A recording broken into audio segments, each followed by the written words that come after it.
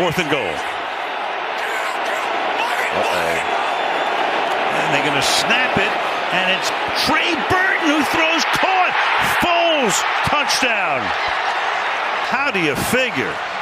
They go to the very, very, very back of the playbook for the touchdown. Trey Burton, a college quarterback, and watch all the action. Foles is going to sneak over here, direct snap, everybody comes up, and here we go. What a play call by Doug Peterson. This play call has a chance to be remembered as one of the all-time greats.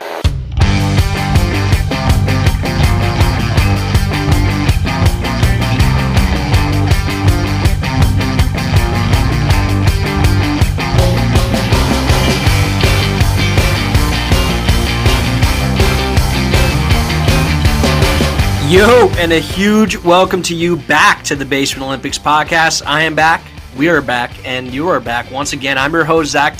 You can find me on Twitter at DynastyTy. And for the first time in almost a month, almost a whole month, that the whole team is back and ready to go. But before we jump into anything at all, I just got to give a huge shout out to my co-host here, Alex Clayton, who filled in for me last week as the main host. And, you know, the dude absolutely killed it, as we knew he would. At least I knew he would. Sholt had some doubts. Sholt said, I don't think he can do what Zack does, but he went out and he did a good job. He even gave himself a little pat on the back at the end of the pod saying he's better than me, and he might be. He might be. But I really do just an awesome job. You killed it. You definitely killed it. Yeah, man. Also, shout out to Dig, man. You were a great co-host, man. It's great to have you on. Definitely welcome here anytime you want. But I appreciate it, man. It is it's definitely a fun thing to do to host. It's different, isn't it? But I love being the co-host. I am not the preparation for host. Yeah, you do got to do a lot. You got to do a lot of prep before you jump into a pod, which it is what it is. I mean, you know, it's rewarding though when you listen to it. At the end of the day, you hear how smoothly things go. At least for your podcast, I know I've had some bad ones, but it is what it is. But yeah, Nick, shout out to you, man. Nick from the Dynasty Polls podcast. He filled in my absence last week. Nick was the first guy I thought of, you know, when I knew I needed to fill in, and I knew, you know, without a doubt, the dude would come in and produce fantastic content. Nick likes to take an analytical approach to his game and really focuses on the numbers and data when analyzing players and, you know, fantasy football and just football in general. It's a real cool way and unique way to play fantasy football, and it definitely pays dividends for him. You know, he's usually successful in, you know, fantasy leagues that me and Al partake in with Nick. Nick, awesome job, bro. Can't wait to have you on in the future with Al and myself, because we'll definitely be doing that. And then last big shout out is to Big Goose Egg McGee Sholt over here, who went a cool 4-0 in his sports betting picks last week. So I hope somebody listened. I really do, because, you know, they'd be winning good money last week. Absolutely fucked Vegas up last week. Kudos to you, Sholt. Really, really good job. Really good job. Thanks, Zacko. Glad to have you back. And I also want to shout out again Al and Dig. You guys did a hell of a job last week, and, you know, anytime you want, Dig, more than welcome, like Zacko said. But we're back at it, man, and I'm excited. This is going to be a great pod. I'm feeling it. Vibes are up there. Energy's good. I fucking hate, what is his name, G-Man Choi and the Yanks, Pete. God, that guy's a chode. He's fucking just. How they doing right now? I know they're down 5-1, man. It's not looking good for the Yanks. Man. It's not looking good. But anyway, back to biz. Let's get it started. All right, so with all the pats on the backs out of the pats on the backs, that sounds funny. With all the pats on the backs out of the way, let's bring in the team. Al, talk to me, my G. How's it been? Yo, I'm big chillin'. Definitely excited. What? I don't know. It sounded funny. Yeah, I don't know. I said my G, and then you said big chillin'. So yeah, and honestly, I've listened to too much Canty and Rothenberg. Yeah. Go ahead, Doug. Canty's yet. Anyways, yeah, no, I'm chilling. Having a good week so far. Short week for me. Have off on Friday, so I'm pretty pumped about that. I think I'm going to Rhode Island this weekend, actually. Okay. Yeah, so I'm about to go there. Nice little 2-week quarantine when you get back in Big Bad Jersey, or what? Oh, dude. I mean, I'm driving. I'm not flying there. I'm messing with you, man. Yeah, no. The quarantine rules are crazy. They're it's nuts, yeah. It's nuts. Meanwhile, Florida, the state of Florida comes out and says, hey, if anybody who's hosting large sporting events, if you want to have a full capacity stadium, yeah, go ahead. You know, fuck the outbreaks that are going on. Fuck the president of the United States that has COVID. Let me just open up all my stadiums to everybody. What is that? It's unbelievable. It's unbelievable. That's what it is. I mean, what is it? But what is going on with this? I don't understand how you could see what's going on around the NFL and then immediately think, oh, it's okay. We're going to let 65,000 people. Dude, it's nuts. Like, I honestly want to understand what thought process is going into that, because there's none at all. Florida's been probably the shittiest state in handling this whole thing. And, lo and behold, they fuck up again, man. Luckily, the Dolphins came out. I know the Dolphins were, I think, the only team I saw. I haven't seen Tampa Bay or anything, but I know they're doing a reduced number still, at least for this week, and then they'll revisit the chance of possibly having a full packed stadium. But I can't see how you do that, man. No. I can't. Why would that be a thing? It's not going to happen. Why would he come out? What is it? The governor who came out and said something like that? Like, I don't get it, dude. It's money. it's legitimately just about money. Bro, it's people's lives. I mean, I don't know. Since when do people care about people's lives when they're in politics? Yeah, and money and everything. So and it's so true. It's so true. Yeah, and I'll chime in there. As far as the whole COVID thing, I mean, I could see them, it's a whole money thing, them wanting to open up the stadium, 65,000. That's an absurd number. But to be honest, if you're a resident of Florida and, you kind of take this stuff somewhat seriously, I just can't see how, you as an individual with a family, potentially with a family, maybe live by yourself, whatever, would take that risk and go to that game with maybe 35,000 other people. I mean, it's a risk they got to take. I just can't see the stadiums opening fully back. Not even maybe next year, maybe 2022. I just can't see it. It doesn't, dude. It makes no sense to me. It genuinely makes no sense. I don't know. All right, guys. So let's dive right into some college football, and I'll tell you what, Al, I'm just going to nip this right in the butt now. Yes, my beloved Texas Longhorns, the previous number 9 team in the nation, lost at home to TCU. TCU, they've always had Texas number, at least in recent years. I know Gary Patterson, the head coach of TCU, actually, I believe he won 6 of the past 7 meetings against Texas. But that game was such a mess. And I knew from the get-go, I actually told Sholt, the line opened up at plus 16, I believe, for TCU. And I told him, without a doubt, take TCU plus 16. That's an insane line. They always keep it close. And I knew it was going to be a one-score game. I knew it. The line ended up going down to, I think, 10.5. But obviously we know what happened. TCU ended up winning that game by, I think it was 2 or maybe a field goal. But you mean the TCU and the refs, right? TCU, I really hate to be that guy when it's my own team that loses, to say that the refs really had an awful day. But dude, you don't pick up 4 flags in the first half. Pick up 4 flags in the first half. All on TCU.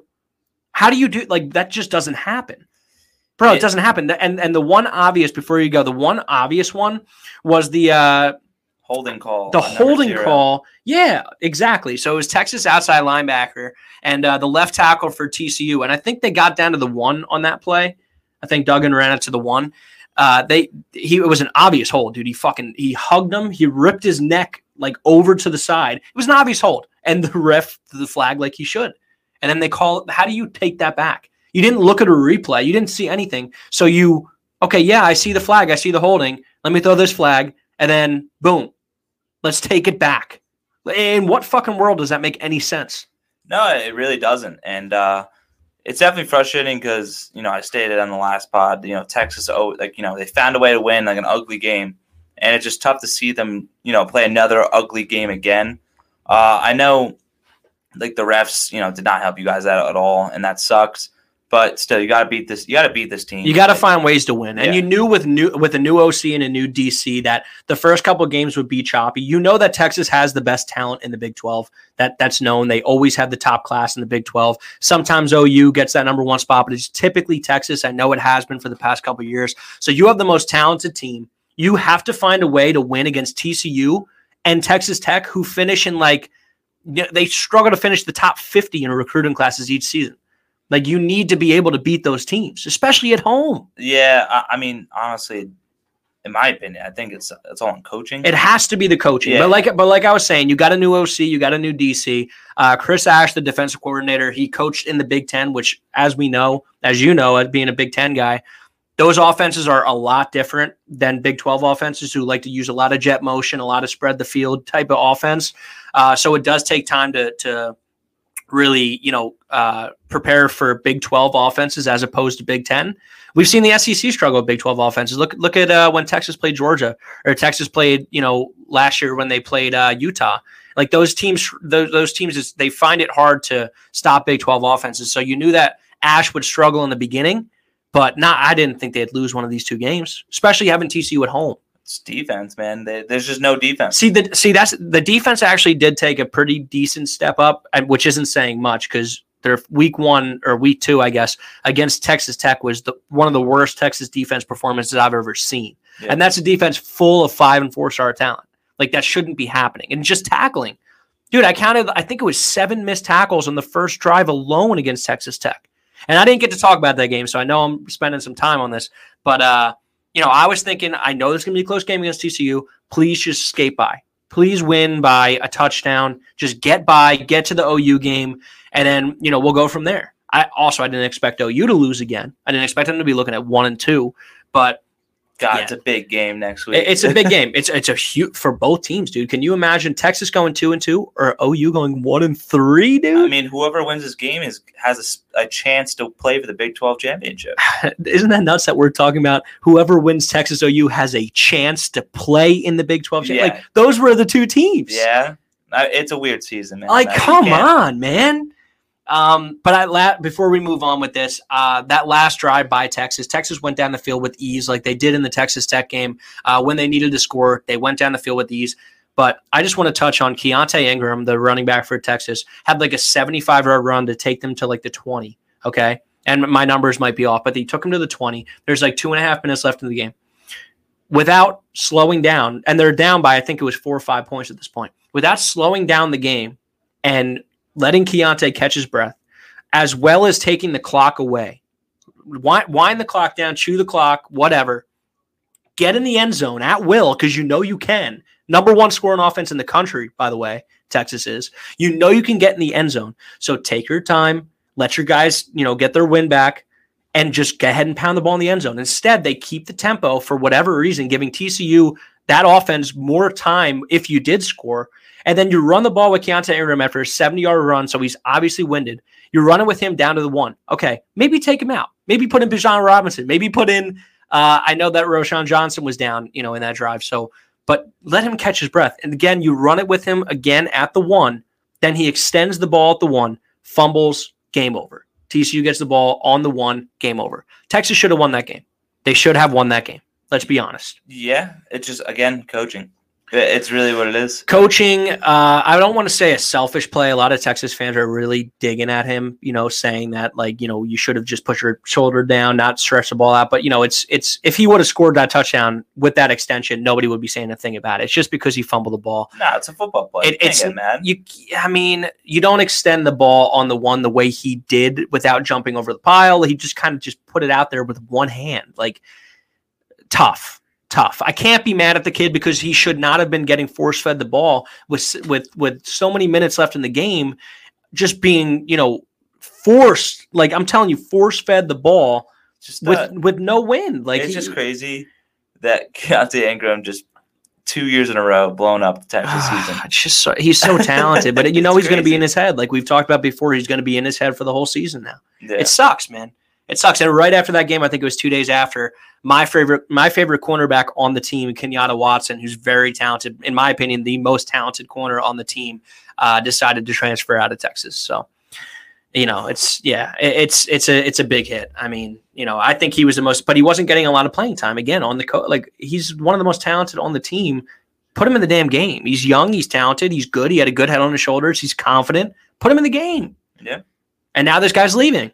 That's just what happens, man. It's a never-ending, hamster on a wheel with Texas, bro. You can never get anywhere. I mean, that's how I felt about Penn State. They didn't use Justin Shorter, a 5-star receiver. Yeah, they just never used him. And I think he's doing well in Florida now, right? Yeah, yeah. So it's like it's so hard having bad coaching on a very talented team. You know what it is? It's like putting a dog on a treadmill and hanging a piece of sausage over the front, and the dog is just running to get it, but he's not going anywhere. That's what Texas is with national championships. Best talent in the country coming out of Texas. Let's be real. I need to know what type of dog that you were thinking of on the treadmill. I was thinking of like a little like mutt, like a mug. I was thinking of a corgi. I was thinking of very short legs. I was thinking of a fat pug with like a smushed in face trying to catch a sausage with little legs. That's what I was thinking of. But, like, that's what it is, man. And it's just always dangling over Texas fans' heads. Like, you can win all this shit. You have all this stuff right in front of you, but you just can't get it. Yeah. It's time and time again. Being a Texas fan sucks. It's really bad. That's why the ongoing, not joke, but saying is Texas back, because you never know. Yeah, well, that's also because that game they beat Notre Dame, the announcer said that. No, I know. I'm just saying ever since then, it's definitely been heavily used every single year. I know, dude, and the horns down. Like, it's just people love to hate Texas. I will say that. But it is what it is. Anyway, I don't want to spend too much time on my own team because I know we do that pretty often. But anyway, keep it in the Big 12. Like I said, Oklahoma falls again this week to Iowa State. And yet another game-losing interception by Spencer Rattler. I will say, although everyone seems to be a bit down on him right now, as you were in the last podcast with Nick, you said that, he's supposed to be like the next big thing in OU. He does show signs of being that next big thing. The kid can play. Like, he's very talented and he's young. He's just been making rookie mistakes, if you will. You know what I mean? Like, just that new guy mistakes.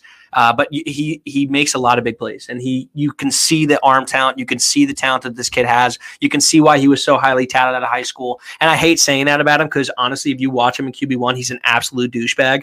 Absolute douchebag. And he's on my least favorite team. That's why I never really liked him. I hated QB. Like, when he was on QB1, dude, he was like, that didn't do him any favors. He was the cockiest little kid I've ever seen. Ever seen. Like, really. All right, who was worse, him or Malik Henry? Oh, Malik Henry was bad, man. Yeah. Is he still playing for Nevada? I have no idea. But he was annoying. But Spencer Rattler's worse, man. Just because he's better too. No, I just he knows he's like insanely good. I just hate quarterbacks with really bad attitudes. You know what? Because their whole life they were known as like the next big thing. Yep. You know what I mean? So it must be killing him right now that he lost 2 back-to-back games to Iowa State and Kansas State. Because he was expecting to blow those teams out. Yeah. He probably had one game circled on his calendar, and it was Texas. That's it. We just got to beat them. We just got to beat Texas. Maybe Oklahoma State.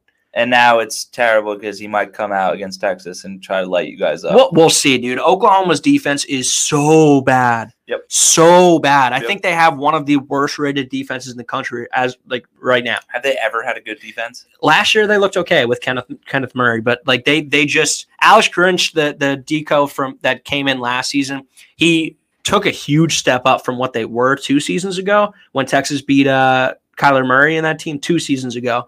But last year they took a big step up, and people thought they'd maintain it. But this OU defense is awful, dude. Awful. Very bad. I mean, they're very young, and so it makes sense. But I don't know, man. You don't like that start for the season. No, not at all. No, and I mean we do have Texas OU next week. It's probably the least anticipated Red River shootout game ever. Texas is 22 in the nation. OU's unranked, which is nuts. But Texas's number 1 scoring offense should feast on that defense. They're averaging, I think, 52 a game right now. So they should go out and they should step on them pretty bad defensively. It should be an absolute shootout. I'm thinking like a 55-52 game. I'm not even kidding. Slamming the over in that game. I don't even know what it's set at, but it's got to be probably around like the 80s, mid-80s. And I'm still going to hit that over. That's insane. Yeah, I'm still going to – I don't see any defense getting a stop. I really don't. No. What else we got? Tell you what, UNC, number 8 in the country, edged out Boston College 26-22, led by Sam Howell's 225 yards, 2 touchdowns, and 1 pick. And I'll tell you what, man, BC looks real solid. Boston College's QB looks legit, and Hunter Long had a field day against UNC's DBs, posting a 9-catch, 96-yard game. BC's a sneaky team. I will say, Boston College is a very sneaky team. I can see them maybe pulling an upset somewhere in that conference. Yeah, it's kind of cool when BC is good, to be honest. I know my guy Damian Woody is a huge alumni there. Definitely follow him on Twitter. He loves this BC football going on right now.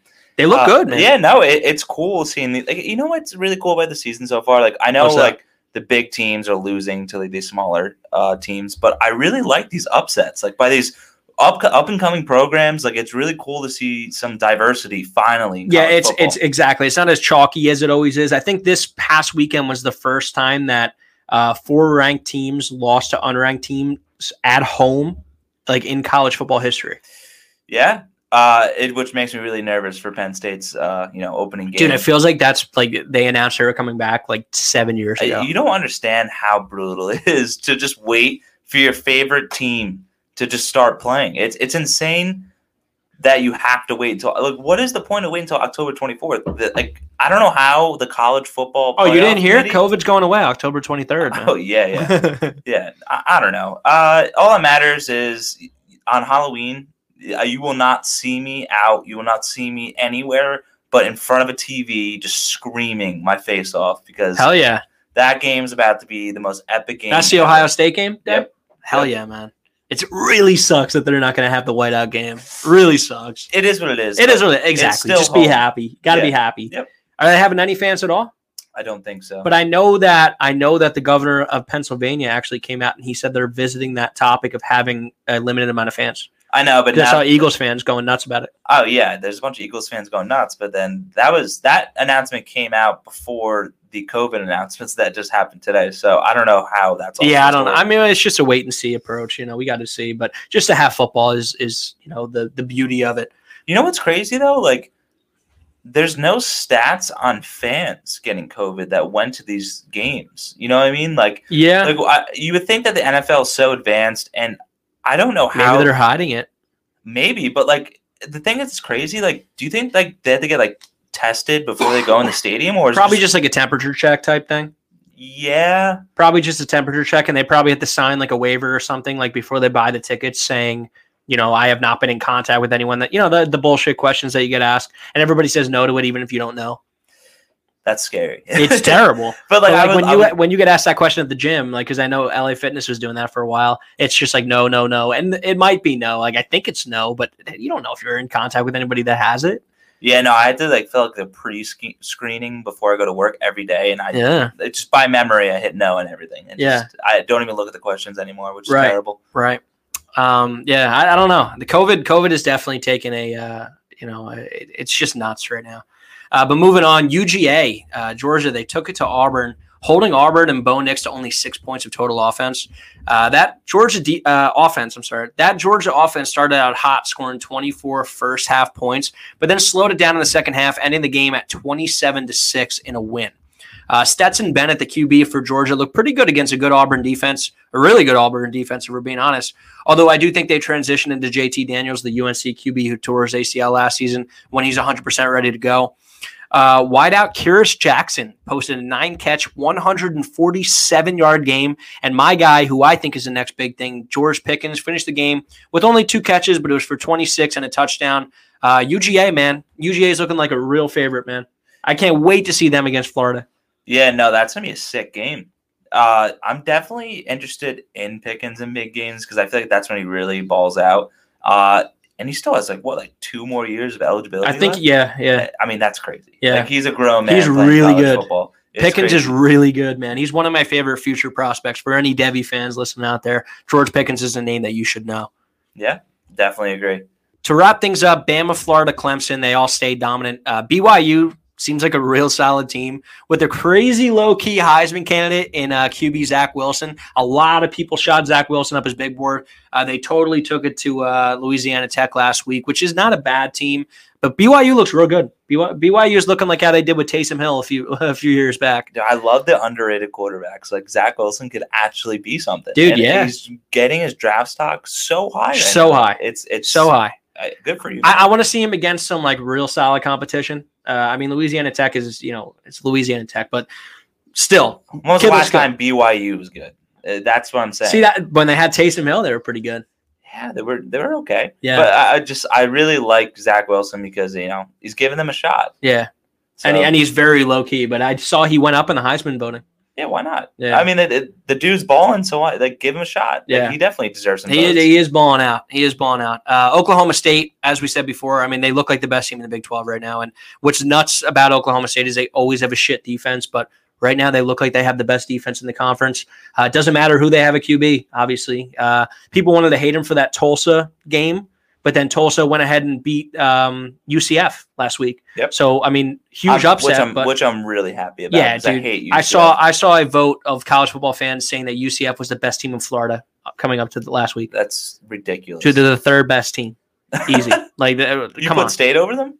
Florida yeah, Florida and Miami. Florida and Miami are definitely better than that. Yep. I mean, definitely now, but before last doesn't week, Miami have a huge game this weekend? Clemson. Yeah. Number 7 Miami against number 1 Clemson. Ugh. Can't wait. I cannot wait for that game. That's a fun game. Yeah, it's a really fun game. I was just talking to somebody before about it. I feel like every season Clemson's got one or two big games, not even really with the ACC. But this year, I feel like Miami's coming in, like riding, this wave of emotion, thinking they'll come in and have a solid chance. I think Clemson's going to wipe the door with them. Wow. Yeah, I really do. I think Clemson's going to, assert their dominance and show why they're the number 1 team in the country. I think T-Law is just going to show out, and I think they're going to come out and whoop Miami. I really do. Nah, definitely. I just love watching the future Jets quarterback play out. Get that big win. Lawrence? Yeah.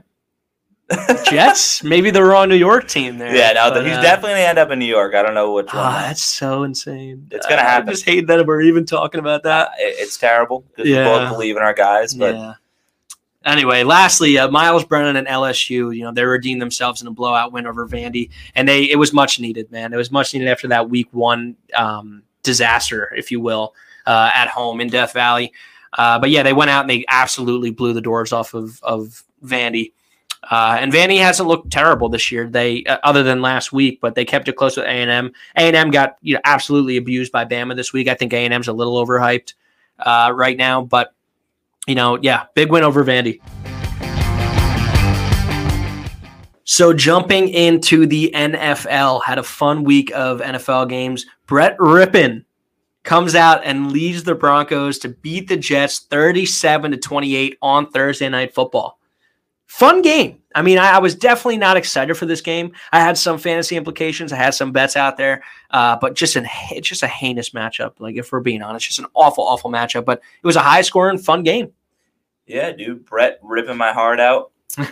But yeah, no, he actually showed out. Definitely showed like those rookie mistakes. First start jitters, threw 2 pick sixes.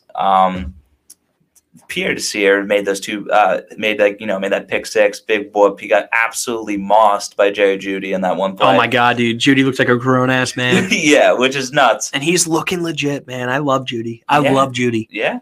I mean, to be honest, very poor play by Pierre Desir there. Definitely should have picked it off, but amazing play by Jeudy. Yeah, just got outmanned, if you will. Like, just got muscled. Yeah, and I am definitely done with the Jets with Joe Flacco now starting. Like, if you didn't know last week or the week before, Al is done with the Jets. Or the preseason or last season. Or just, you know what, man? It's his whole life? His whole life's been a disappointment, man. My whole life. I will not be watching the Jets this weekend. I refuse. And, yeah, that's pretty much it. Le'Veon Bell being back this week. It doesn't matter. The only reason why I watch the Jets is because of Sam Darnold. I'm not even kidding. I literally don't care about Sam Darnold and Quinn Williams. That's the 2 players I watch. And that's it. And Mekhi Becton also, but it's hard to watch. He's a little banged up, right? I saw he was limping pretty bad last week. Yeah. No. What's his status for this week, do you know? I don't think he's going to play because it's just like a game time decision because it's his shoulder. Nothing like, Oh, I thought he was limping. I thought I saw him limping last week. No. His shoulder... he did something to it. Nothing like no muscle tears or anything broken. It's just it's really sore apparently, and I don't know. It's like a pain tolerance thing. So I think they might just keep him out for a week. Yeah, it's big tank. Big tank time. Yeah, it's your franchise left. Huge tank time. But yeah, no, I'm just done with the Jets. Let them lose. Let Gase get fired, and then let's see what we can do next year. I don't know what anyone or either New York team at this. Life of a Jets and Giants fan. Oh, we'll see next year. Oh, we'll see next year. Oh, we'll see next year. Every single season. But I think like the Jets and Giants combined over the past 4 years have like 40 wins. Yeah, it's dumb. It's really bad, really bad. But moving on, Tom Brady tossed for 5 touchdowns against the Chargers against a good defense. And I will say, Justin Herbert, man, kept it close.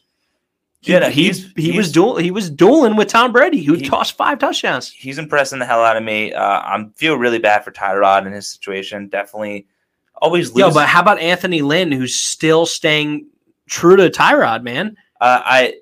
He goes after the game. Somebody asked him about Justin Herbert's performance, and he goes, well, we still lost the game, so I'm not going to come out here and praise a player, when we still lost the game. What? I don't know what that even means because What he's is the guy that? you just drafted in the first round. He's playing really well. Why would you not let him give him fall some out? confidence, dude. Yeah, That's so bad. it sucks. I really question coaches sometimes, man. Maybe I'm just I don't know. Maybe it's all part of the plan, but what are you doing? Give him some love. How about you come out and say, well, it's still really unfortunate what happened to our QB1, but Justin Herbert, the young kid, he came out and looked really good against a good defense. Just come out and give the guy some love. Yeah, no, you got Todd Bowles on the other side coaching on defense. I know for sure he schemed up some crazy blitzes.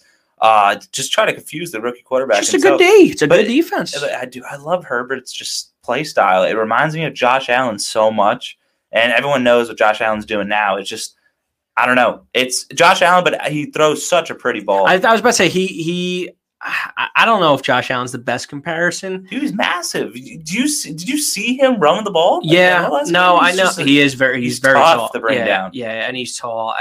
I mean, yeah, I think he has a better ball than Josh Allen. Yeah, no, I just said it's Josh Allen, but it has a very pretty ball. So I mean, that's just dangerous. He's just that new style. He's honestly, can I say this? He's kind of what I expected. I don't know if I want to put that in the past tense yet, but Daniel Jones to be. Oh no! A tall way. Dude. Think all right. Daniel Jones did not run like Herbert did at Oregon. No way. Dude, he has that ability. I know he has the ability, but did he use it at all when he was at? I'm not saying, dude. I'm just saying, right now in the NFL, that's what I expect Daniel Jones to do. That's how I expect him to play. Give a pretty ball, be accurate with his passing, but also be able to make solid plays with your feet. You know what it is, man? You know I know Daniel Jones can never do that. Why? He wears long sleeves. Long sleeves. Oh, no. Long sleeve quarterbacks are disgusting. Oh, God. Just like Jonathan Abram. Oh, no. Dude, he's a safety. Dude, he's a safety. Secondary guy that wears long sleeves. And he's wearing long sleeves, Gross. man? What are you doing? That's imagine making a player in Madden and putting long sleeves on. It's just heinous. It's a flex. It's hideous, yeah. dude. It's not a flex. It's a flex. Dude, it's basically saying I get no ass. That's what it is. Oh. Horrible, dude. And Abram has such a potential to be like a Jamal Adams lookalike back there that just has all the swag in the world, but he comes out with long sleeves, man. Oh, no. Dude, it's so bad.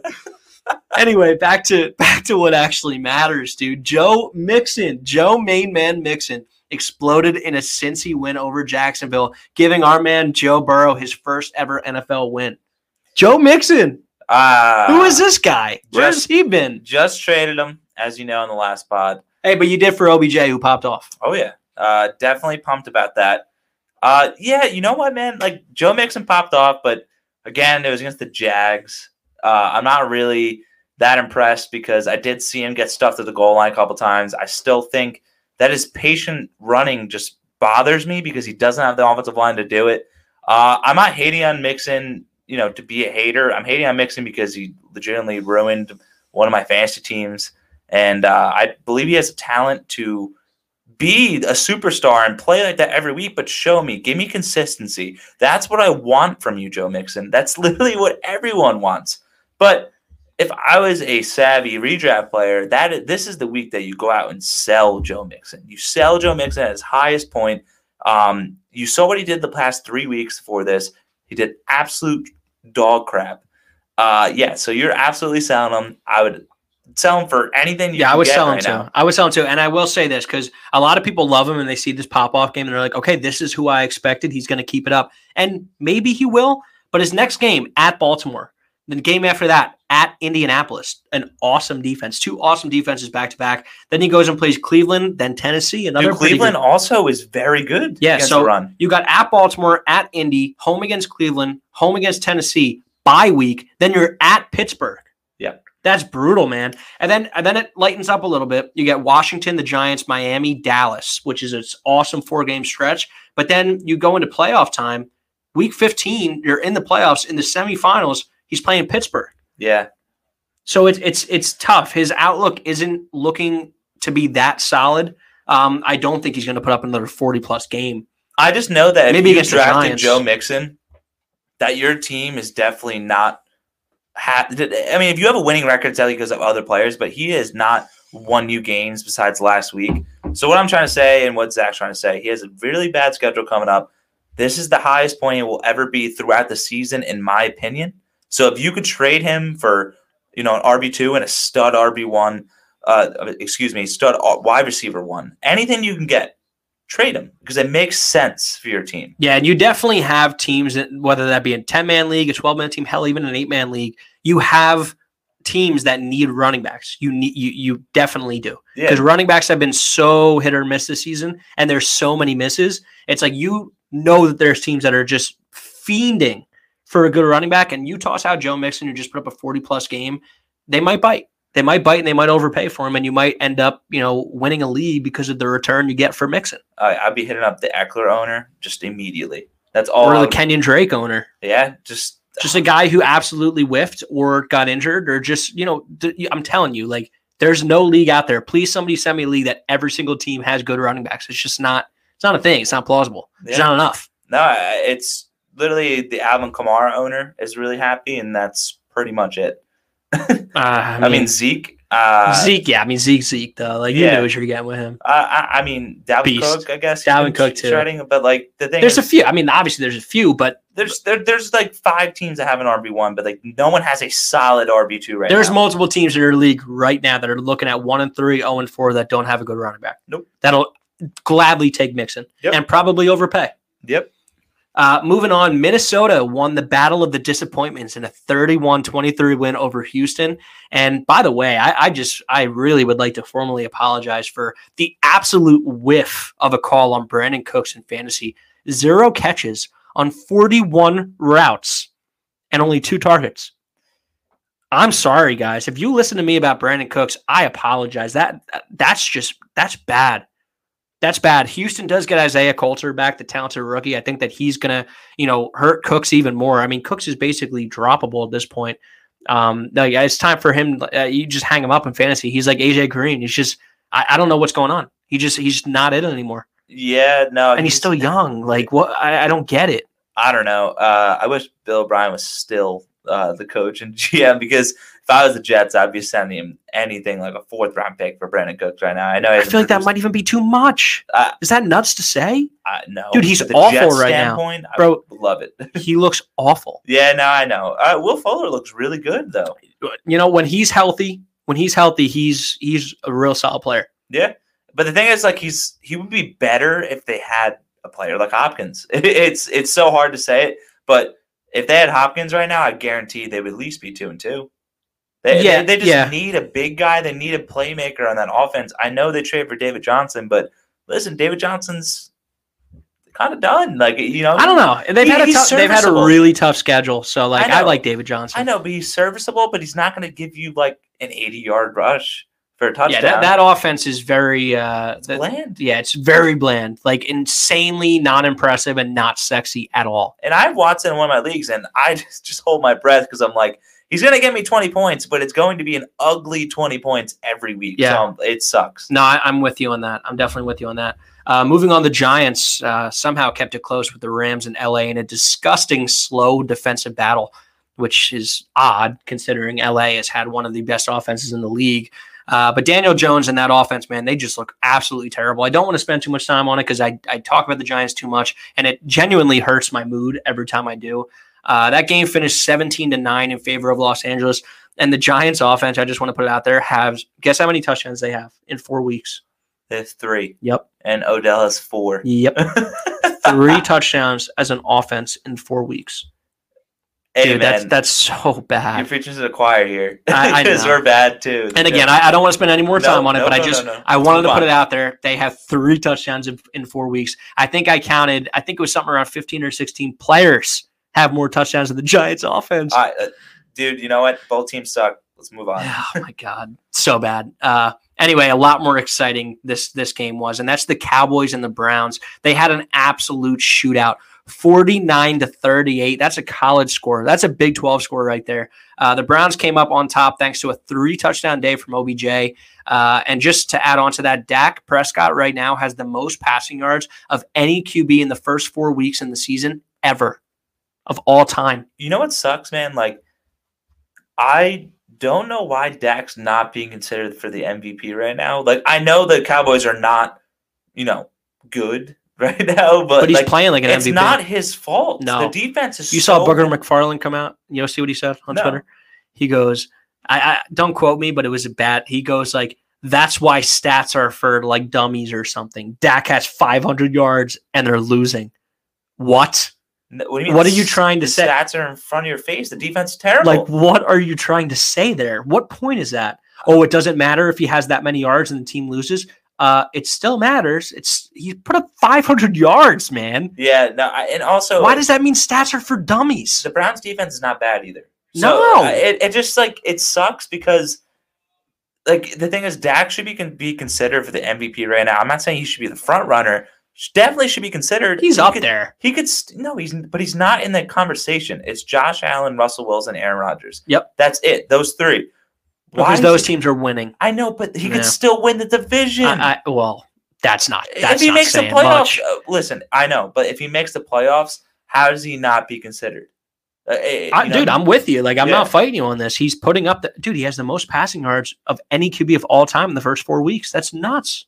It's just the thing is that he has really ugly turnovers. Like, the fumbles need to stop with him. Like, it's really bad. Looking like Daniel Jones out there with the fumbles. Oh, God. Yeah. But, I mean, there are a lot of bright spots with that offense. Amari Cooper has been absolutely balling out. CeeDee Lamb, dude, is everything we expect him to be and more right now. Dude, if you bought Gallup this offseason, you were pissed. Yeah, I was going to say, like, one of those guys had to be somewhat of the odd man out, but Gallup is still decently putting up numbers. I know he's not putting up CeeDee Lamb, Amari Cooper numbers, and Dalton Schultz right now is popping off as well. He's the tight end 5 in PPR formats. It's a fun offense. If I have anybody on the Cowboys, I'm basically starting them every single week. It's an awesome team, an awesome offense, horrible defense. So how do you not pick up the phone and call Earl Thomas right now?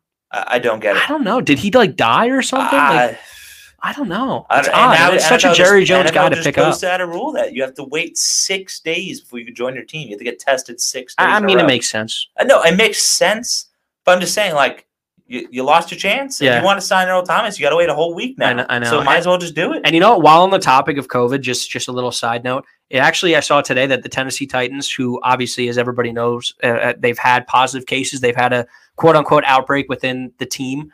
They actually violated NFL rules, and they were caught on a camera. Yeah, they were caught practicing. Like, it wasn't the whole team; it was like a select few, but they were out there practicing and doing drills and whatnot.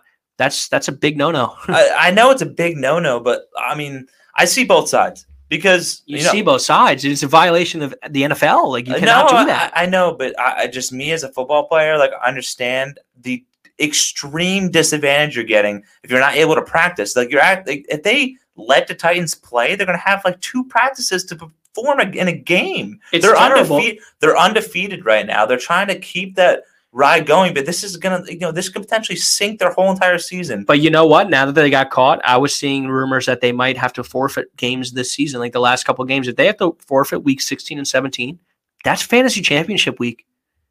Yeah. If you have AJ Brown, if you have Derrick Henry, if you have Ryan Tannehill, if you have any of those guys, even Corey Davis, fucking he's on COVID list now. Who is? Corey Davis. Is he? Yeah. But like, think about it, man. Like, you have those guys, and then you get to the fantasy championship, and then what? You got bye weeks in the championship. Like, you can't win that week. You know what? I want to just go out there and say, since I am a fantasy commissioner, and so is Zack in our Dynasty League, I feel so bad for you because I don't know about you guys, but I've been getting a million texts every day of like, blah, blah, give me my money back. This is ridiculous. Why don't you do this? Like, give me this. Like, everyone wants a competitive advantage, or, it's so needy. But, like, listen, I can't make any rules and just make it a free-for-all and make the season crazy. I'm trying to keep it as formatted as possible, try to keep it to the rules that we made before the season. If any necessary changes have to be made, then we'll make them. We'll make them. And look, I just want to – this is perfect since me and Al both commission leagues. Send a case of beer. Send a 12-pack to your commissioner, man. Like, just do it. It's been an awful season, as we knew it would be. But send a case of beer. You know what I mean? Just help them out a little. Yeah, I never really tip the commissioner at the end of the year, like, if I ever do win.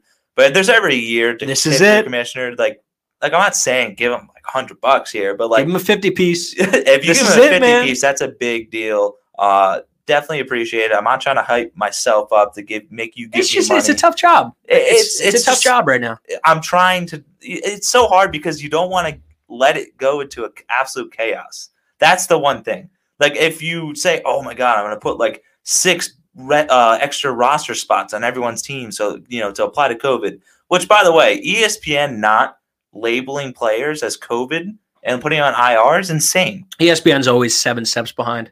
It is, but Sleeper, I must say, is just the far. Sleeper's dog shit. Yeah, it's so bad. It's the best for looking at stats. It's the best for dynasty formats, and just it looks pretty. But when it comes to game time, it's like they just fucking they go brain dead. No live updates, or sometimes the live updates come before it's even on TV. Like it's just so insane. And then also the scores just blank out, and you don't even know. Like it's the app freezes up. It's glitchy. It like jumps from something to the next. People's pictures have gray behind them. You can see that bothers me so much. I'm sorry, and I can't look at any Lions player because they're just wearing a plain, ugly blue jersey with no number on it. No number. Dude, for a while, I don't know, they had Daniel Jones in a Giants t-shirt. Dude, what is that? Yo, what's next? They're gonna put like what's really funny? What? Player profiler has like Sam Darnold as like a Lego with like red hair. Dude, why do they do that? They had Benny Snell as Gary the Snail from SpongeBob, dude. So I'm waiting for like some crazy stuff like that to happen. But either way, like honestly, they're a new app. I'll give them the benefit of the doubt. The fact that we like have noticed all these things just makes you think like, all right, like this is why ESPN's the best. It's just ESPN clean. is the best for Gamecast, and that's it. Gamecast is an awesome feature. I would say redraft leagues, it's the best for a redraft. Yeah, I have to say some people like Yahoo. Yahoo's nice, but it's like it's just if you're not used to the format, it's whatever format you're used to the most. You know what I mean? Like we've been doing ESPN forever, so it's like for us it's ESPN. People that do Yahoo forever, they say Yahoo, but it's like they're both nice, neat apps that function, unlike Sleeper. And unlike, honestly, my fantasy league, who have the most outdated system, they don't even have an app. It's just nuts. Anyway, let's go back to like finishing up this actual NFL real life NFL football. We'll make it quick here. The Panthers, they took it to the Cardinals 31-21. Kenyon Drake looks like an absolute bust. He looks absolutely terrible. Chase Edmonds might be the back to own in that backfield. And the Panthers offense, finally under Joe Brady and Matt Rule, they are starting to gel, and they look good. They look real good. Yeah, no, definitely the biggest shock of the year is Robbie Anderson just outperforming DJ Moore. I wonder if that has any correlation to Matt Rule coaching him at Temple. Yeah, he just knows the player really well. But like Joe Brady calls the plays, so it's like I don't really know. Yeah, you'd be a fool to think that Rule doesn't have a hand in the game plan. He does, no, of course, yeah. But like I don't know, because you would think DJ Moore. Everybody thought DJ Moore would be the fucking guy there, but he's been not awful. I mean, he's not really getting the looks. But the thing is, like, I never like. Everyone wanted to hype up DJ Moore and say like, "Oh my God, he's a top dynasty asset." And I get it; he had a fantastic season last year. Absolutely agree. But I don't like buying players that are on bad teams and have good seasons. You know what I'm talking about? I guess so, but that's like a team that's been on the come up for a little while now. Have they? They were terrible last year. That's what I'm saying, and I not for a while. I misspoke. I just meant that's a team that people expected to take a big step up this year with the new hirings, with Teddy stepping in, because last year the QB situation was awful. Teddy's not the best and most flashy guy, but he's definitely an upgrade from what they had last year. So people expected that offense to take a step up, and DJ Moore did awesome last year with awful QB play. So that's why I get it. And it's not like they're not producing wideout numbers. Like Robbie Anderson's looking like an actual wideout number one. Yeah, no, I get it. And as a Jets fan, he was on the Jets. He's not that good. I mean, honestly. Listen, he's just getting forced by the ball. Teddy likes him. Yeah, it's just how it is. It's sometimes the dice roll that way. Again, if you're a DJ Moore owner, do not sell him. Keep him. It's only 4 weeks in. He's going to produce. He has the talent to do it. I'm just saying, like, while everyone was saying, like, he was a top dynasty asset, I never really got it because I felt like they were always behind in games and he was just getting padded stats. He's definitely talented and could be something, but we won't see that right now. It's a Robbie Anderson show. Which is nuts because with the Jets, he was a over-the-top deep threat guy, and that's it. But they've been using him for short and intermediate routes as well, and he's been doing real well with it, which is I don't nuts. know how his body type eats hits. Dude, he is so thin. It's a $170 soaking He's wet. so thin. Like, Yep. You see it. He does not even fill out his shoulder pads, man. He looks like a youth football player. It looks like he's playing Mighty Mites out there. It's weird. It's definitely it's weird to see like a top not dynasty. He's the number 8 wideout right now. Like a wide receiver 1, Robbie Anderson. Guaranteed nobody called that. Yeah, I mean, I would say sell high, but like, oh my God, no, sell high. Yeah, but do you see that production dipping that much? Because he's getting force fed the ball. Listen, all right, redraft you can keep him, but in Dynasty, Dynasty, no, that's in Dynasty. Yeah, no, of course. Because he still has the age. He's 27. So like, no, Dynasty, I'm tossing him out, and I'm not thinking twice about it. Like, dude, I released him before the season started. Yeah, see, like he was exactly. So Dynasty, yeah. Absolutely sell him. But honestly, he's the wideout number 8 right now. So it's like in a season-long league, I don't know if you sell him now. No, redraft, you drafted him late, and you drafted him late for a reason. You wanted a piece of the Joe Brady offense. It's a league winner type player. You hit big, so keep him. Yeah. Like the biggest you probably can hit on a player like that. No one expected it. And then we get into Philadelphia. They got their first win over the Nick Mullins-led Niners. George Kittle, man, holy shit. He looked every little bit of the best tight end in football. And Carson Wentz, he showed some of his old self last week. You know, I think he looked a lot better than in prior weeks. I know it was going against the Niners backups basically, but he looked mobile. He was tossing the ball on the money for the most part. I think he looked good. I think he took a big step up and looked like his old self a little bit. Yeah, no, I'm definitely excited that the Eagles won this game because honestly, I would not be able to handle that there would be only 2 wins in the NFC East if the Eagles lost. But now they have 3. They're actually first place in the division because of that tie with Cincy. So everybody that wanted to like hate on them because they tied, they're in first place over Dallas. Yeah, no, I get it. But it's going to be the Eagles and Cowboys games are going to be really fun to watch, to be honest. So I don't think – oh, wait, also I need to bring out this. Darius Slay was an absolute unbelievable signing by the Eagles. He has looked like the absolute best signing they've ever made in recent years. I know the secondary has definitely had their problems. Also, I want to give a shout out to LeBlanc. Dude, LeBlanc makes plays. He's just a playmaker for the Eagles. Really liked his play this week.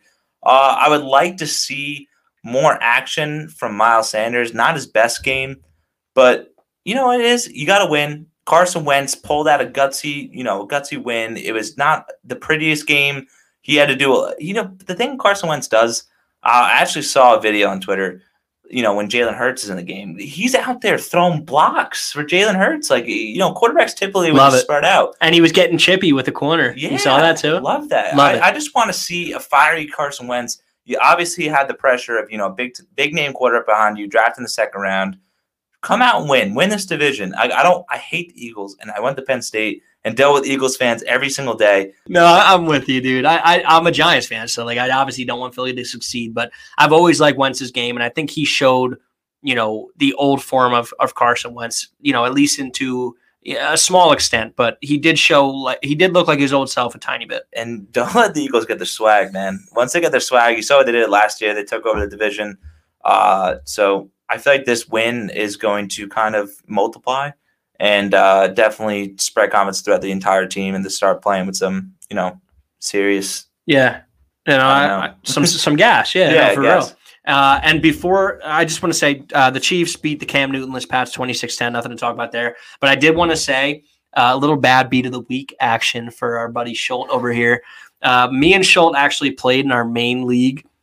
And I was up 8 points with nobody left to play. And all that was left was Schultz, RB2, Jeff Wilson, and his kicker, Robbie Gould. And I think it was 7 or 8 points I was up. So easy win there for Schultz, right? Jeff Wilson comes out, 2 points. Robbie Gould comes out, 2 points. And I get the win in an insane matchup there.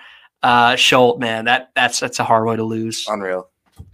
Speechless. Don't even want to talk about it. Kind of pissed you brought it up, man. Yeah, I saw it, and I saw that we were going to talk about this game, and I was like, I have to say it, man. That's just an awful beat, man. Terrible. And you don't even like doing it to like your friends. Like, I texted him immediately. I was like, dude, I feel so bad for you. I didn't celebrate the win like other people in our league would. I was like, dude, that's so bad. Yeah. You love those wins over the people you hate in the league, but you hate it when it's like, it's like I actually like playing with him. Yeah, for sure. Dude. All right, guys. So to dive into some fantasy football talk here, this is going to be a new segment. It's basically myself and Al, or I'm just going to list a few guys here, and me and Al are going to decide if we're panicking on these players or if we're going to stay calm. So, all right. So first guy, we talked about this guy a little bit before. DJ Moore. What are you doing, Al? Are you going to panic on DJ Moore, or are you going to stay calm? And this is for just this season. We're not talking dynasty here. Just this season. Are you going to panic on DJ Moore, or are you telling your owners to stay calm? Definitely panicking. It's not because the Panthers suck. It's because Robbie Anderson's taken over. We just explained it before. Again, I think DJ Moore has the talent to turn around, but the thing is, the season's going and the time clock is ticking. So the time clock is ticking. Quote it. The time clock. Yeah, please keep that in there because I would love to listen to it on the way home. I had a couple of these that are kind of funny, and I wanted to keep them in. All right. So DJ Moore definitely panicking. Yeah, I'm going to panic as well. He's just not getting the looks. Like, it's one thing if he was only getting 2 catches on like 8 or 9 targets, but he's only getting like 4 to 6 a game. He did have one 20-plus point game. So, you can expect probably a few of those, but, consistency is key in fantasy football. And you can't have a guy that you took in the second round getting 6, then 8, then 20, then 6, then 4, then 2, then 20. It's just not, something that you can rely on. It's look like Amari Cooper every single year besides this year. Yeah, exactly. Yeah. So I'm selling him based on name value right now because we only are 4 weeks in. So I'm going to say sell him. I'm going to panic on him. Next is OBJ. If it wasn't for his, the reverse pass Jarvis Landry touchdown and that rushing touchdown, we're looking at another 10 to 14 point game there. I know you can't take touchdowns away. I know he did do well. He did put up a lot of numbers, but he hasn't really looked like himself again this season with the Browns. What are you going to do? You going to panic or are you going to stay calm? No, I'm staying calm at OBJ. As you guys know, I traded for him. I just feel like the Browns know the only way they're going to win is if they give the ball OBJ and run the hell out of the ball. OBJ is definitely the best playmaker on their team. I think that's over Hunt and over Chubb. They know that when they need a play, it's going to go to Odell. As you can see, they ran a reverse on a very, very risky reverse, by the way, on the 50-yard line that could have absolutely changed the game. The Cowboys were cooking, almost coming back. So that goes to show you, even when everything's on the line, they're going to OBJ. So that's why I'm staying calm. I think that this is a very, very awesome welcome party. I called it actually last week, and I'm pumped about it. Definitely stay calm with OBJ. I'm actually like dancing on the edge of stay calm and panic with OBJ. I'm going to say stay calm, but it's a very low, it's very close to being a panic for me. And the reason is, his numbers haven't looked that good. I know he had that big week, like I said, this past week. But he's only going to get you like 10 to 15 a week and then maybe a few explosion games, here and there.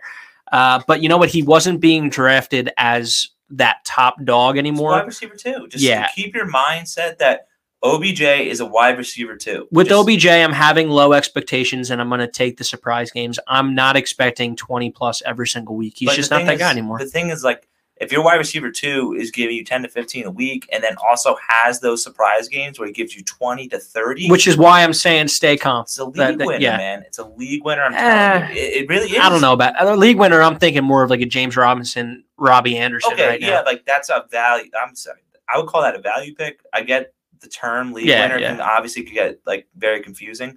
But what I'm saying is wide receiver 2, you want consistency and then you also want big games. I'm not entirely a big fan, and especially in redraft, of having guys that will consistently get you 10 to 15 and never blow up. So that's why I like OBJ. He gives you that opportunity to get that big game. Pretty much, if you get to a big game, you're in a very solid position to win your week. Okay, so we're both staying calm on OBJ here. I think this one is kind of pretty obvious right now, but Al, Kenyon Drake, you going to panic or stay calm? Dude, call the nuke button on him, man. He's big done. Time panic. Yep. Big time panic. I actually said while we were drafting in our main league, I was like, if I had to put my money on one guy that was being taken in the first that I thought was going to bust, it was going to be Kenyon. I didn't think he would. I wasn't saying, okay, this guy is going to be a bust, but I was like, if one of them are going to bust, I'm going to put my money on him. He just hasn't looked good. Let's call it what it is. Week 1 against San Francisco against a good defense, he put up 14 points. So people thought, okay, that's solid for him. Then he went against Washington, put up 11.5. Then against the Lions, put up 8.9. And then against Carolina Panthers, who ranked second to last in the league for running back points allowed by opposing offenses. He had 13 attempts for 35 yards, no touchdowns, no catches. He wasn't even looked at in the pass game once. I'm big time panic on Kenyon Drake. Nah, as I said before, I definitely am panicking. So I think we both agree on that one. Next up, and this one I'm curious to see how you think, but next one's Calvin Ridley. Calvin Ridley, with Julio being out, has looked like the number one guy there, hands down. Right now, he's the third overall PPR wideout. But last game against Green Bay, he was looked at 5 times in the passing game, but didn't have a single reception. What are you feeling there? I'm definitely staying calm, but I'm kind of dancing on this one. And it's only because, as you've seen in Calvin Ridley's career, he's had, multiple touchdown games, all this stuff, but he still never hit that 1,000-yard receiving mark in a season, even with having 90-plus targets in, both seasons. He's got 40 right now, which is, really good. But the thing is, I don't know. Julio Jones hasn't been healthy. He has a chance to be the wide receiver one for the Falcons, but he had that whole entire game to show me that, he's a number one receiver and he can, he's the future number one receiver of the Atlanta Falcons, but didn't really do anything. And that's not on him. Matt Ryan did not have a good game. And also, for some reason, they wanted to give Gurley the ball a lot and Brian Hill. So I don't get it. But Calvin Ridley popped off the first 3 weeks. Don't sell him. Just stay calm. Just keep an eye open on him, because if he puts up 2 more duds in a row, and I would start to really panic. You know who actually looked like the number one in this past game? And I know I'm going to botch this name up, but Olamide Zacchaeus was the number one. Zacchaeus was the most. He was the most productive wideout for them last week. But yeah, no, I'm staying calm here, man. He's actually really overproduced for where you took him in drafts. And plus, of those 5 looks in the pass game, Matt Ryan missed him on 2 wide open touchdowns. So, don't expect Matt Ryan to miss him often on those 2 wide open touchdowns. If he would have had those 2 touchdowns there, you're looking at a 12-plus point game easy. So, I'm staying calm there. I'm staying calm. Definitely agree. Next one, Darrell Henderson of the Los Angeles Rams. What are you doing there? It's a tough one, right? This is tough because Akers is coming back.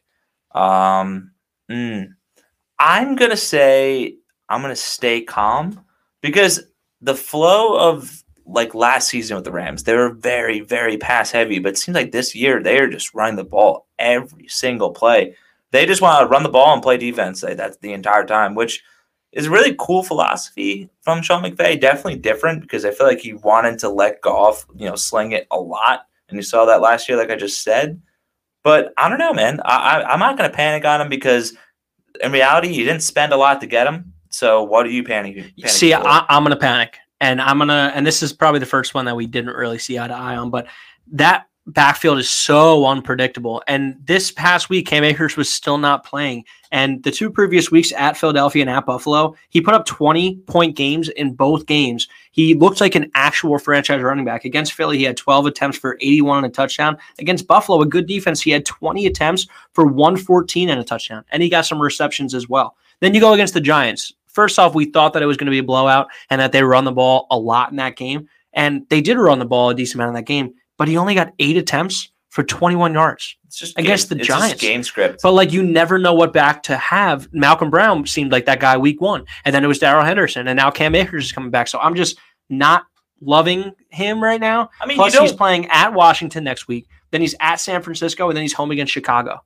Tough matchups. Yeah, no, they're tough. It's just, the thing is, they're going to play the hot hand. And obviously, like I said before, you didn't draft Darrell Henderson to be your starter. So that's why I'm saying I'm not panicking, because I know I didn't invest a lot in him. But if you're, depending on if you're RB2, yeah, absolutely, you're panicking. But I'm saying, from my overview perspective, I know for a fact that nobody out here, no one listening to this pod, drafted him to be your number 2 running back. But if he is your number 2 running back, you might want to look somewhere else. Yeah, no, I feel that. I can see why we don't see completely eye to eye on that. It's definitely an iffy situation there. Next is Miles Sanders, Philadelphia Eagles running back. He was taken, in everybody's drafts, end of the first round, beginning of the second. And he came out, he was out week 1 against Washington, came out week 2 and looked awesome against the Rams. He had 20 points in that game. Had 7 looks or 7 targets, 3 receptions. Looked real solid against Cincy. Put up 14 points, but then against San Francisco last week, he only put up 9 points. Miles Sanders should be looked at in that Philly offense the way Alvin Kamara is being looked at in the Saints offense. And he only got 4 looks in the passing game for 2 receptions. Then he only had 13 attempts on the ground for 46 yards.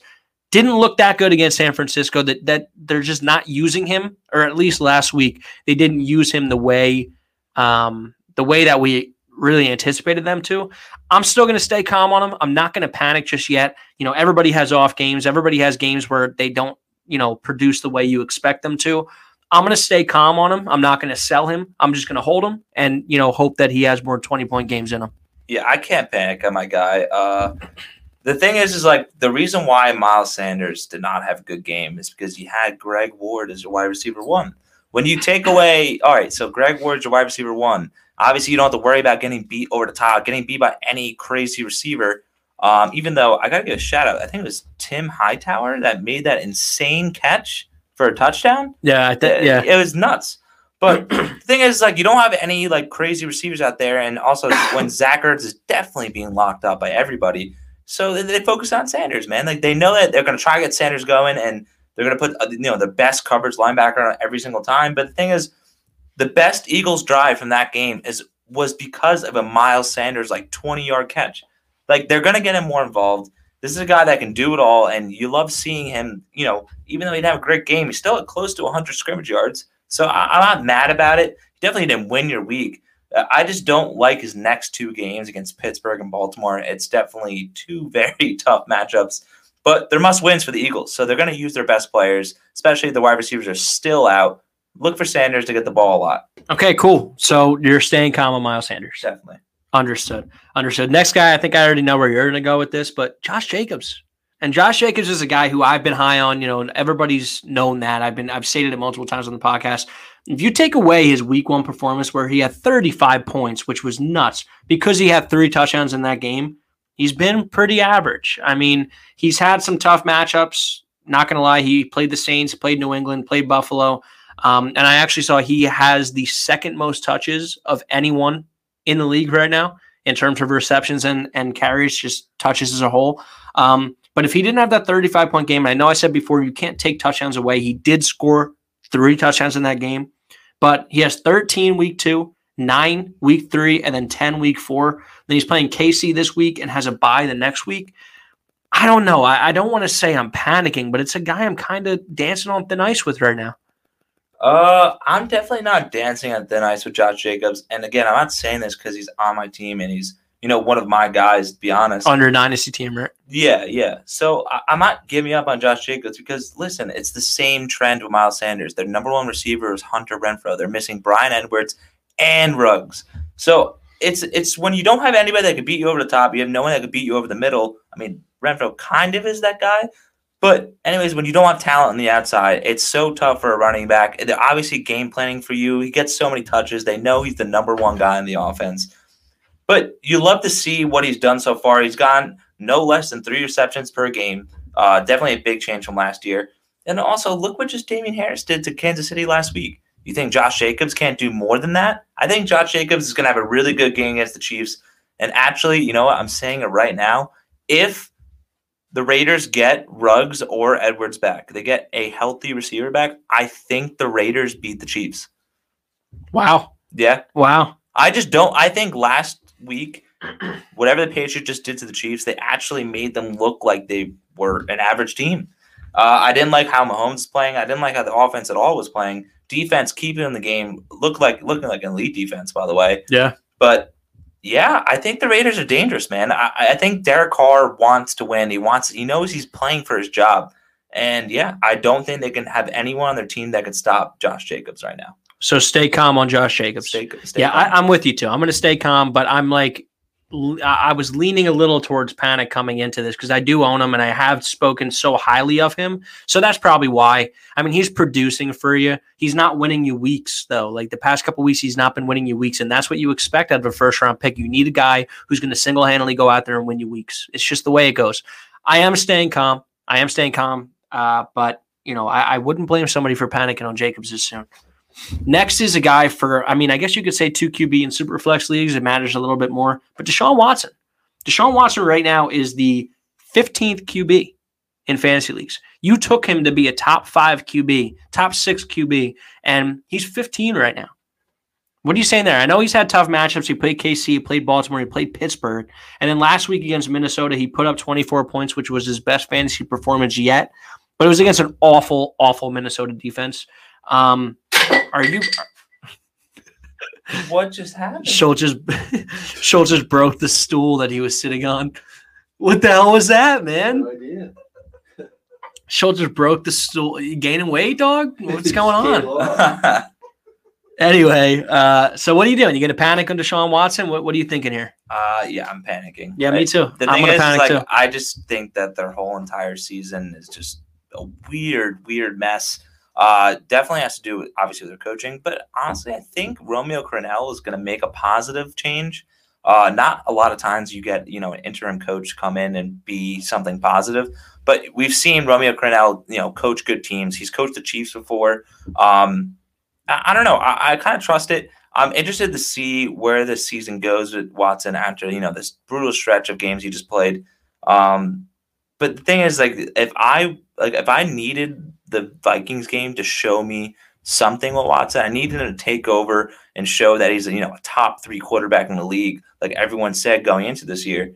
He just really didn't do it, and I don't really blame it on him. He doesn't really have a lot of talent around him. I was going to say, if you take away Will Fuller, if he goes down and gets hurt, and I know he's been battling a hammy injury, you have Brandon Cooks, who's been a bum. Isaiah Coulter is coming back, and that should provide a little bit of a boost. But then who do you got to work with? Like you said, you got a pedestrian David Johnson. You got Brandon Cooks, who looks absolutely washed. You have a tight end core that's just very blah, and you don't have a lot to work with. And now you're in an offense with the head coach that was leading you the whole way, who's now gone, which might be a benefit, because Bill O'Brien's been a mess.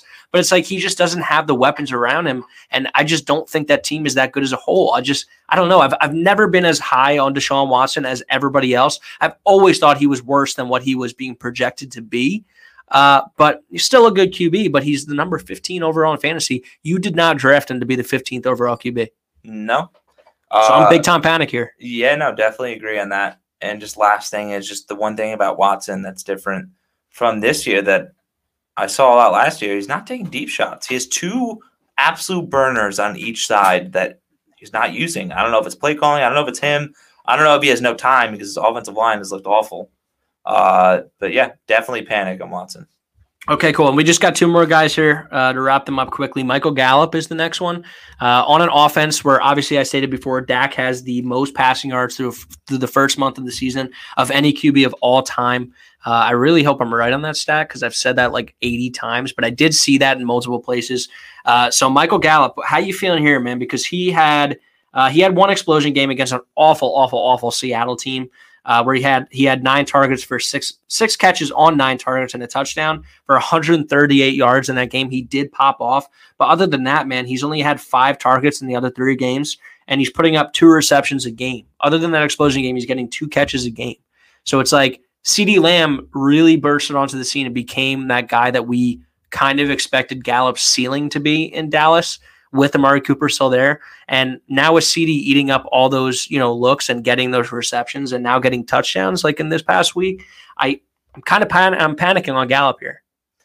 Yeah, I guess it's definitely, okay to panic on him right now, but I'm not going to panic. I'm going to stay calm on him. The thing is you saw what he did last year. He was a 1,000-yard receiver. I know that was out without Lamb there. And also it just doesn't make any sense to give up on the player. You see what he can do. He absolutely, destroyed Jalen Ramsey on the, potential game-winning catch that should have happened. Yeah. He's got the talent to be something. Don't panic on him. I think that there's going to be some positive regression coming his way. I don't think Dalton Schultz is going to be, a massive part of the game plan every single week. Yeah. I also don't think that CeeDee Lamb is going to be, the number 2 guy behind Amari Cooper. You've seen Amari Cooper also disappear in games. It's coming. If Dak's throwing the ball that much, he's throwing everywhere right now, it's going to come his way. Just stay calm. Okay. Fair. Definitely fair. It's definitely one of those 50-50 ones that I can see somebody taking both sides on. And last, this is Al's guys, Jonathan Taylor. Jonathan Taylor, and look, I know that you took him thinking Marlon Mack would be a piece of that offense. And obviously, when he went down, I think with Achilles, I think it was with Taylor. With Mack. JT really took over that number one role. He had 14 points week 1, 20 week 2, 13 against the Jets in the third week, and then this week against a good defense in Chicago, only put up 8 points. He had 68 yards on 17 carries and 1 catch for 11 yards, no touchdowns in that game. And JT, one of his best traits when he was coming out of Wisconsin for me was his vision. And now this is something we've talked about this past week just on our own time, was that JT's vision looks pretty off right now. I don't know why he's not running like he did in Wisconsin. He's not he's not looking bad, but he's not looking like that elite running back that we saw come out of Wisconsin. He's hesitant. He's not exploding off the ball the way we're used to seeing. And yeah, he's putting up fantasy numbers, but he did it against Jacksonville, Minnesota, and the Jets. Awful, awful defenses. And he produced, I will say that. But against a good defense in Chicago, he didn't come out like he was ready to play. And he's only getting, he's getting a 46% snap share right now. I saw they wanted to give the ball to Jordan Wilkins a few times in that game and Nyheim Hines. I think they both had 8 or 9 carries themselves each. So I don't know. I don't know how I'm feeling with JT right now. You took him decently late for the talent that he is. So I don't know if you can say panic, but it's definitely another one that I'm feeling kind of 50-50 on right now. You might be able to sell high and get his best value right now. Yeah, I'm definitely a little panicked on Jonathan Taylor. But the thing is, like, I don't know. When you think that you have when you draft your guy, it's so hard to let him go. In my opinion, you're just hoping that he has some positive regression here. You know the talent's there. He's a rookie, so he's not going to come out and be an RB2 and just be consistent the entire season. I hope he ends up as an RB2. He's at 16 right now in PPR leagues, which is, I'm not expecting him to be an RB1. And if you're expecting Jonathan Taylor to be an RB1 as soon as Marlon Mack went down, you're crazy. Like, I know he's got I don't think that's a crazy statement. I thought he would be like 12, 13, 14. Yeah, but when you have a guy like Nyheim Hines, there for third downs, when you have a guy like Jordan Wilkins that, is far less superior than Jonathan Taylor, he's still going to take some carries away. They're just treating him like a rookie. You know what I mean? If he's not having a good game, which he didn't have a good game in Chicago, he's not going to get, that 70% snap share. You know what I mean? It makes sense. And Indy's trying to win, go to playoffs here. They're not trying to, fool around and they see what they got on Jonathan Taylor, all that stuff. I don't mean that entirely because they're, he's still got 17 carries, but they're not messing around this season, man. They want to go to the playoffs. They signed Phillip Rivers to a 1-year contract. They got to get these wins. Dude, it's so tough to watch his sidearm fucking throwing motion. It's so disgusting. If he actually, because he was drafted by the Giants, if he actually stayed with the Giants, dude, I don't know how I'd be able to watch those games. I hate watching him play. I hate it. Yeah, and it looks like every ball's getting thrown 5 miles per hour. It looks like you can jump out there and you want to jump on the screen, just pick it off yourself. Sometimes it helps him though, that sidearm release. I know there was one play where it should have been a strip sack, but because of his low sidearm release, he escaped it. So it's sometimes, hey, if it's working for him, then, good for you. He's had a very successful career. He's not the QB he used to be. Father Time really did catch up to him, but it's such a heinous way to throw the football. The thing is, the question I have for you is all right, so I picked Jonathan Taylor over James Conner, over Todd Gurley, over Le'Veon Bell. Would you take any of those 3 guys over Jonathan Taylor right now? Nope. All right, so if Mac wasn't on the team coming into this season, JT would, honestly, with the hype he got in the offseason, JT would be the end of the second round pick. Yeah, or honestly, middle. The highest is the middle. Of the second, for real. Yeah. So in that case, he'd be not a disappointment. This past he's been awesome. Let's be real, he's been awesome. This past week was a little bit of a hiccup, but I think he'll be okay. I think he'll be fine. He's a rookie. He's gonna have these. And games. in Dynasty, you cannot panic on him. Oh, in Dynasty, he's a gem. Yeah. He's Dynasty gold. But again, this is just for 2020. So yeah, so you're staying calm on JT. Definitely. Okay, fair.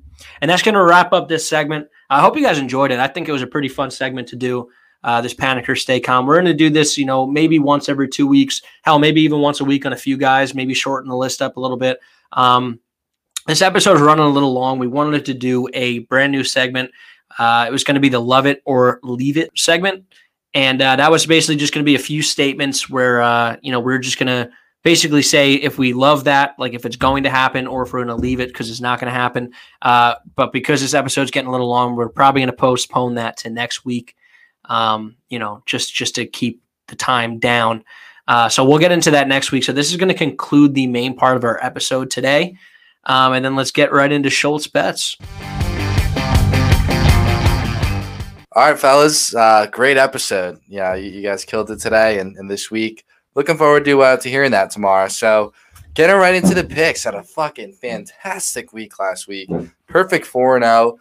Really nailed all the bets. Really wasn't too confident, to be honest, but it ended up working out in our favors. And we had a fantastic week. We're going to keep it rolling right into week 5. Week 5 of the NFL season, man. I can't believe that we're already 5 weeks in, and, hopefully this whole COVID shit kind of works itself out, and, maybe there's a delay a week or two, but hopefully we get to continue the season right on into the playoffs. So no update in the Twitter yet. No update in the Twitter. Still locked out. There's going to be a new account up on Friday.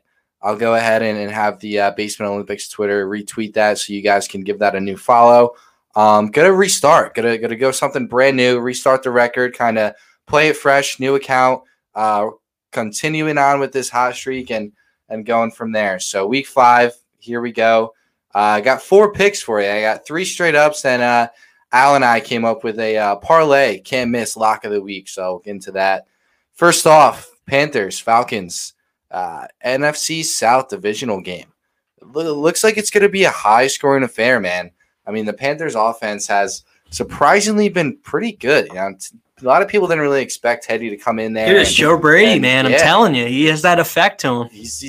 They're looking good, man. LSU's offense was absolutely nothing until he stepped in. So hell, he's kind of looking like he might be the real deal down in Carolina. But Teddy's playing well, even without McCaff, dude. They're 2-0 without McCaff. Dude, wait, Mike Davis, side note, Mike Davis looks fucking legit, dude. He looks awesome. It's not even that he's just filling in and getting force-fed the ball. He's that, and he looks talented as shit. He's going to find himself a contract. If it's not with the Panthers, with someone else. He's hell yeah, dude. He looks good. Like, he genuinely looks like a good football player. Oh, yeah. And on top of that, I mean, they're having Robbie Anderson, like you guys said, is a wide receiver 1. That's nuts. You still have DJ Moore.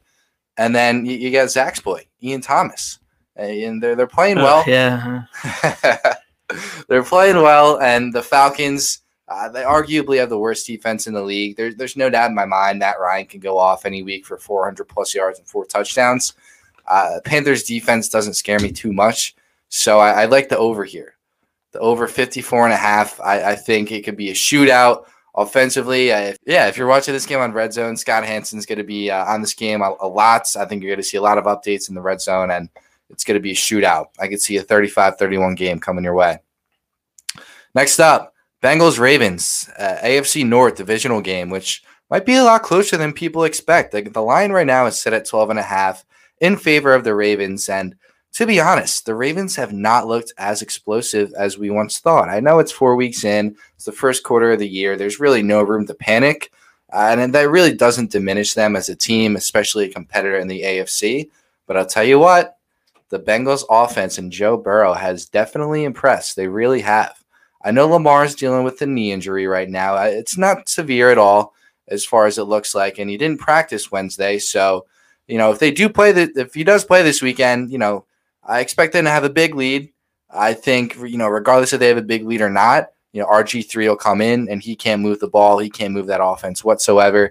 Might be time for him to honestly just throw the towel into his career, man. It sucks to see what he went through, but he really can't get anything going. And, if they're up maybe 14, 21 points, I could see the Bengals sneaking in with a backdoor cover. Joe Burrow going garbage time down the field. Cover that 12.5. I think it's going to happen. And, hey, if not, the Bengals can maybe hang in this game the whole way. It could be a lot closer than we think. Either way, I think this is the perfect opportunity to give the Bengals the points and take that 12.5. Here we go. Browns-Colts. This is an interesting matchup. It really is. The Colts and Browns, I believe, are both 3-1 at the moment, and I just can't tell if the Browns are legit. I really can't. And they have the talent. Obviously, they've had the talent. I think they are where they need to be. I think Stefanski's doing a great job the first 4 games of the year. And I really think they might ride that momentum after beating Dallas and taking it into week 5 and beat up on the Colts a little bit. The Browns have been really good at stopping the run. And I tell you what, if they figure out a way to slow down Jonathan Taylor and kind of, force Phillip to throw the ball, maybe let's say 35, 40 times this game, I think the Browns come away. Right now they're the underdog. That line might change in the Browns' favor. Who knows? But I take the Browns here. I really do. Plus 1.5. Go with the Browns. So those are the three straight bets of the week. I'm going over 54.5, Panthers, Falcons. Bengals plus 12 over the Ravens, and then Browns plus 1.5 over the Colts. And lastly, we got the parlay lock of the week. This is somewhat new. Don't really talk about parlays a lot on this pod, but just looking through the games this week, there's a couple of them, 3 in Al's opinion, 4 in mine, that really just stand out. And there's really no way the underdog pulls it off here. And we're starting it off with the Steelers. The Steelers are playing the Eagles. The Eagles, Wentz may look good. He may have a good game, but the Steelers defense it's incredible. And I just cannot see the Eagles pulling away and winning this game. I know that the Steelers are favored by 7.5 points. It might go down a little bit. I still think the Steelers win this game. Maybe if you're feeling it, take a little alternative spread in favor of the Eagles, but I think the Steelers win this one. I would say it's a for sure lock in the money line. Cowboys, Giants. Giants have scored, 3 touchdowns in 4 games? Yep. And the struggle of us here as New York football fans. Cowboys, I think they have a bounce back. Their defense is terrible. I think this is a game that could potentially, the Giants could put up some points. I think the Cowboys double them. I think the Cowboys win this one with ease. I also consider that a lock. Seahawks, Vikings. Kirk Cousins is playing in prime time. We all know how he does in prime time football games. He can't win. He really can't. Seahawks, Russell Wilson's going to continue his MVP season. Boom. Seahawks a lock. And then Saints, Chargers. Going Saints money line. I really think Sean Payton outcoaches Anthony Lynn. And Drew Brees, he hasn't really been too hot this year. He's honestly declined, in my opinion. He might be continuing on that decline for the rest of the season, but Saints find a way to win this game. They might not cover, but they find a way to win the game. And Michael Thomas is back too. He is. Yeah, I know he's questionable, but I think this is the week he comes back. So there you go. There you go. So there it is. Steelers money line, Cowboys money line, Seahawks money line, Saints money line, 4-team money line parlay. I just said money line like 5 times. money line, money line, money line, money line, money line, money line, money line. Keep it going. How many seconds do you think I do in a row? I don't know. Money line, money line, money line, money line, money line, money line, money line. Good 5-6 seconds. All right. Anyway, those 4 money line picks plus 166 are the odds there. Throw big, throw hundo, throw 2 hundo, double the money, 5 baby. Hundo, do whatever. I really can't see this missing. And that wraps it up. So look out for the new account. I'll have the guys retweet it on Friday. It'll be up and running. Like I said, starting fresh with the record. We're on a hot streak. We're going to continue that through the rest of the year. It's a guarantee, shooting for 75%.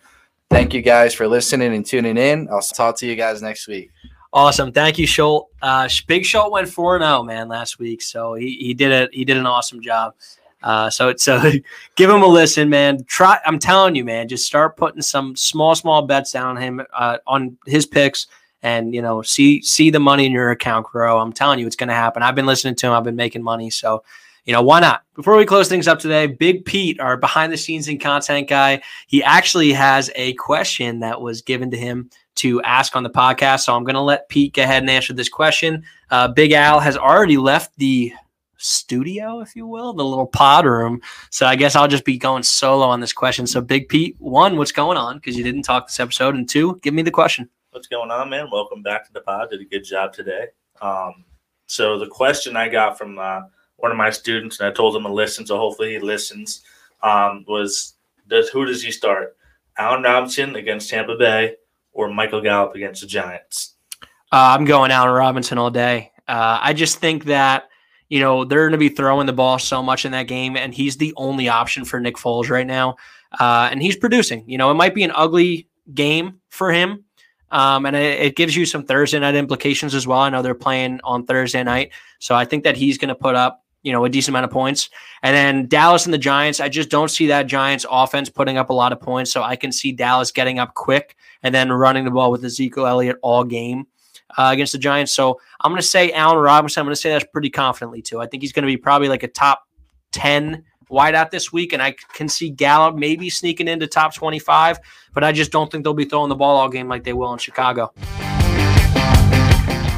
All right, guys, so that's going to conclude today's episode. It felt good to be back. I'm very happy to be back, and I think we had some good content out there today. We didn't get to all that we wanted to, with that new Love It or Leave It segment, but I can assure you that we will be doing that next week and probably the week after as well. It's gonna be nice. It's gonna be a good new segment for you guys. And like I said before, that's going to be not only fantasy football but NFL and college football takes. And then myself and Al are going to decide if we love that take or if we're going to leave that take.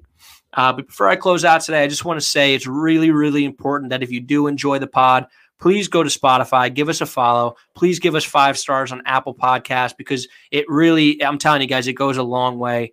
If you're just a casual listener, if you're an every week listener, if you guys could just please take the time out of your day to go on whatever platform it is that you find this podcast on and just give us 5 stars. Please leave a comment. Just, let us know how we're doing. Let us know what we can improve on. We always answer questions on Twitter, start sit advice on Twitter. We have a solid about 6 or 7 guys that come to us just about every week asking us who to sit and start. And honestly, if you ask them, we have a pretty good hit rate on that. So come to us. We're, open for questions, open for advice, open for anything, any kind of criticism, feedback, whatever. But guys, important. Please go and rate us 5 stars. Please leave us a comment, anything like that. But I'll stop loud mouthing. And I just want to say thank you guys for all that you do. Thanks for listening. And I hope you lasted with us through this very long episode. And like always, guys, I will see you next week.